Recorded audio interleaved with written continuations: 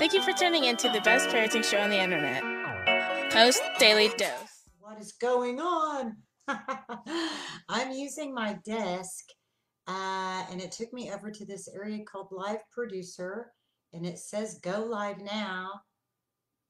So I think I'm live, but I can't tell. I think I am. Okay, great. Hey guys, this is Christy Saul, the co-founder of the Post Institute, coming at you live. Let's see, comment moderation not set. This is a whole new, like I turned on my, okay, I think I'm good. If anybody's watching, say hi real quick so I know that this is working. I'm actually on my desktop because my phone is currently being used to troubleshoot a television issue. So anyway, I want to plug these two books real quick. So first I'm on my desk camera, so it's a little tricky. Brian's book, The Great Behavior Breakdown, is an incredible read. And Brian's book, Brian Post, From Fear to Love. This one happens to be, they're both really, really good. This happens to be one of my absolute favorites just because it's created to be an easy read on some really deep topics. And so it gives you some understanding about trauma and how trauma affects the mind-body system. It talks about a deep understanding of that. It helps us understand that there's a lot that's going on below the surface that the more we can understand, the better. Hey, Joni. Hey, Leslie. Thanks for saying hi, you guys. So it looks like everything's working.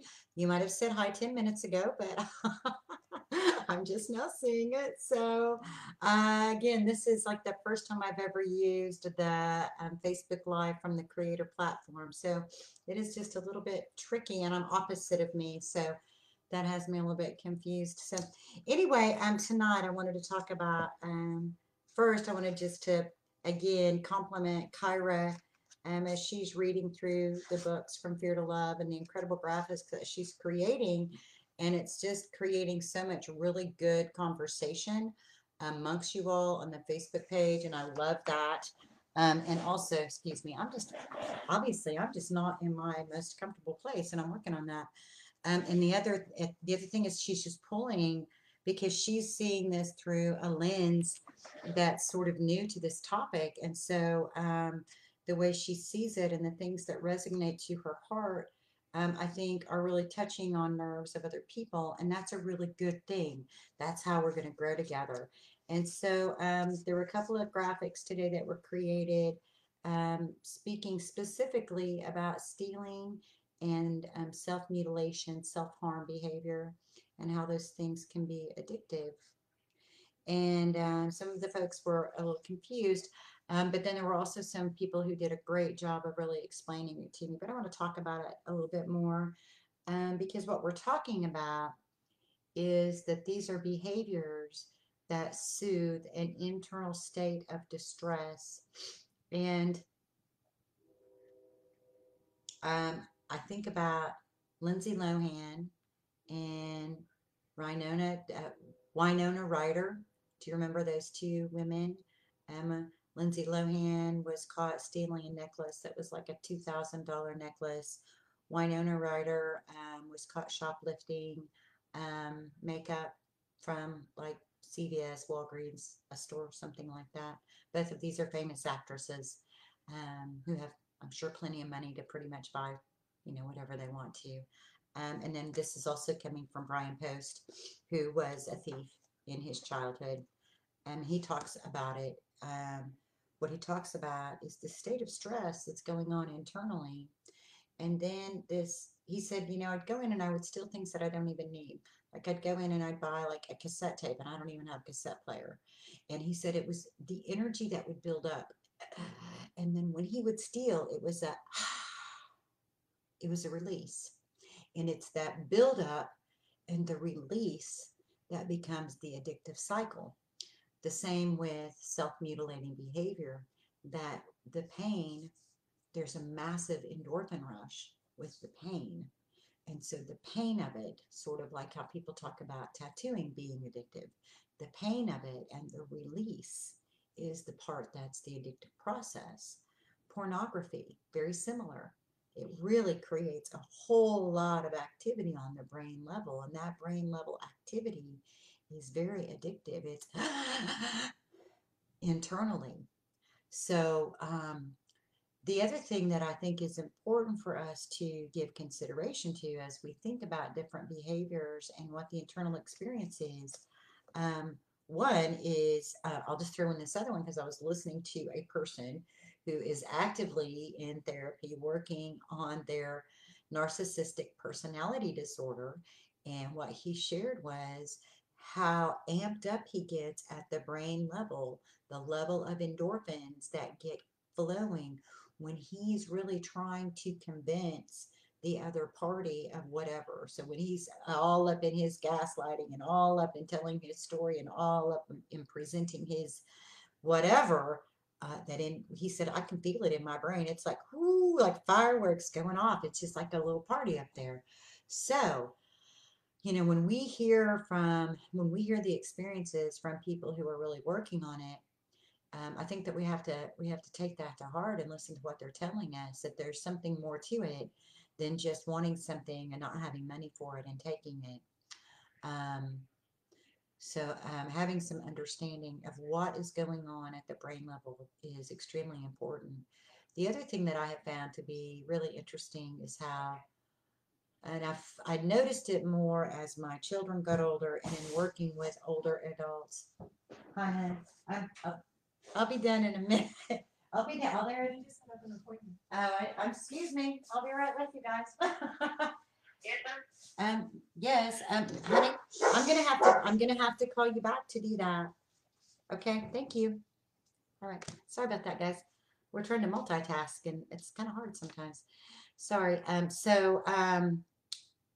What I find, especially as I'm working and doing more work with older adoptees and their families, and especially around it in that 20 as they're trying to step out into adulthood, is that oftentimes they'll be very attracted to things that are similar, that resemble things that they never, like they don't have a conscious memory of it, but it's very similar to the lifestyle of the family that they come from. That it's like it I can't say that word very well. It fits with the vibrational pattern. So when we speak about these things that are stored at the brain level, and when we speak about the development of the the neurology and development of the spine during the very first 4 weeks of pregnancy, the spine is developing. And when we talk about the brain stem developing, we talk about when the amygdala is developing. When we talk about what's going on in the womb, I find it to be so fascinating that oftentimes elder adoptees will gravitate towards lifestyles that are very reminiscent of their families of origin, even if they did not know those families. Now, I'm not saying that is for everyone. I just know that it's something I personally have seen at least in 20 different families that I've worked with. And I've seen it also for my own son. And so it's like when they start stepping off, there's just something about, sort of maybe a chaotic lifestyle that is very attractive to them. It's very appealing to them. It doesn't feel as risky to them because it fits with a vibrational pattern that is familiar in some way to them. And I think that there may be some hidden elements of that when we think about these things that are these behaviors that are referred to as being addictive. Plus, knowing what's going on at the brain level is super important. So one of the things that is mentioned in the graphics is containment. And again, I want to make sure that you guys understand that when we talk about containment, we're not talking about holding.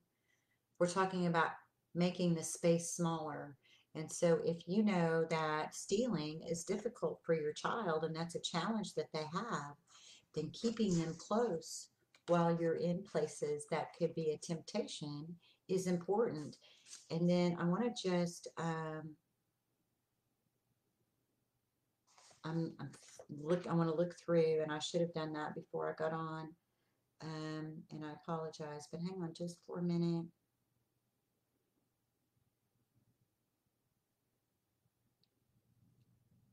The child becomes overstimulated by the number of people and the amount of activity in that environment. This overstimulation, in turn, causes stress. Stealing then helps the child to calm the stress. Can you see why I say that stealing is an addictive behavior? Any severe behavior is usually predictable. If you're noticing, if you have your noticing eyes and you do your investigative thinking and you realize, I'll tell you what I learned in hindsight. Hindsight's always 2020. When I look back, especially to the time that we were serving so many children in a group home, the times when there were massive blow-ups that involved me always happened when I was trying to do too much. When I had too many responsibilities and a person who really needed a lot of attention did not get my attention, nor was I attuned to where they were in their emotional state.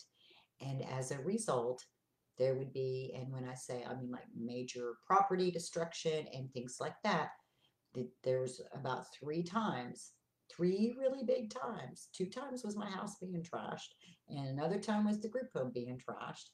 And it was because my part of responsibility was that I was not attuned to where they were emotionally, and I was trying to finish up something so I could get on to my next thing.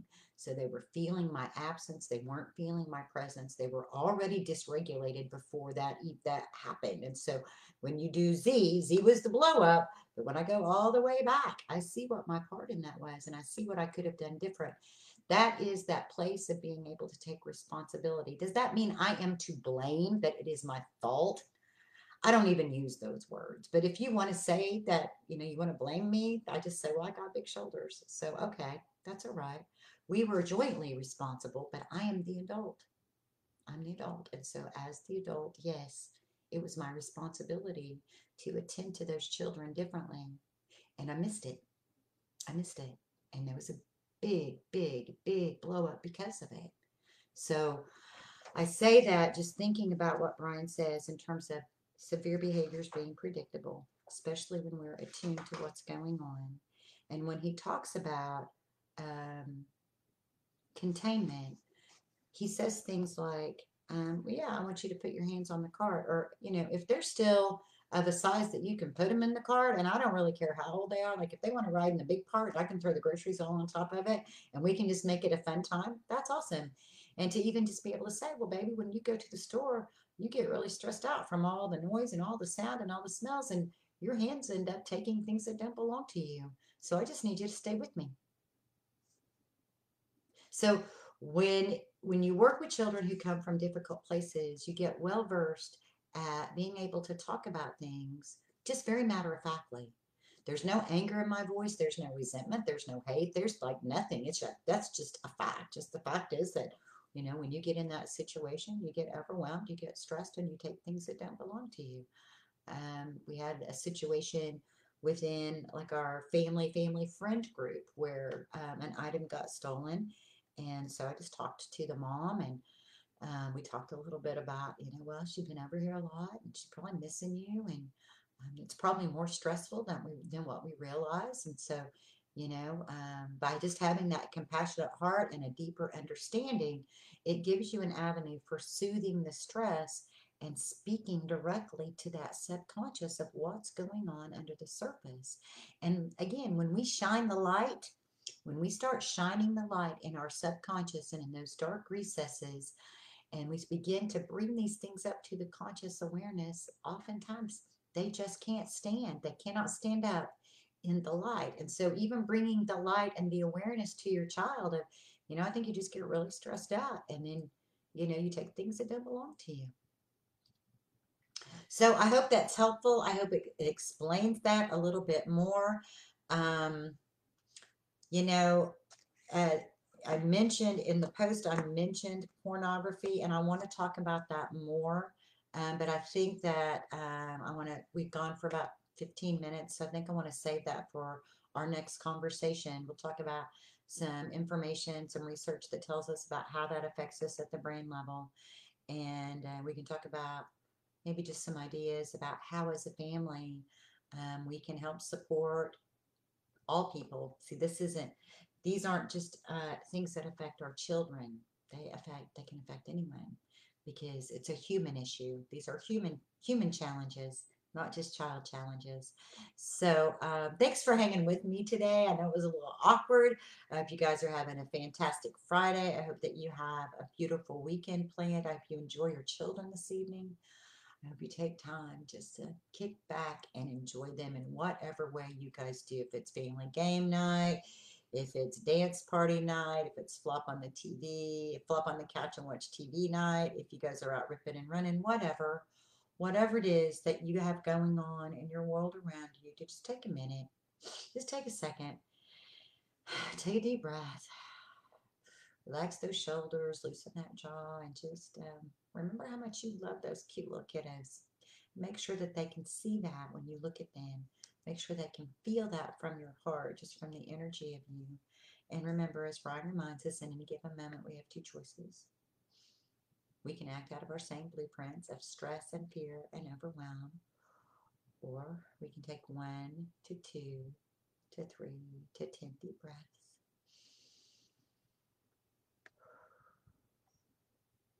And we can choose love. And I hope you guys choose love.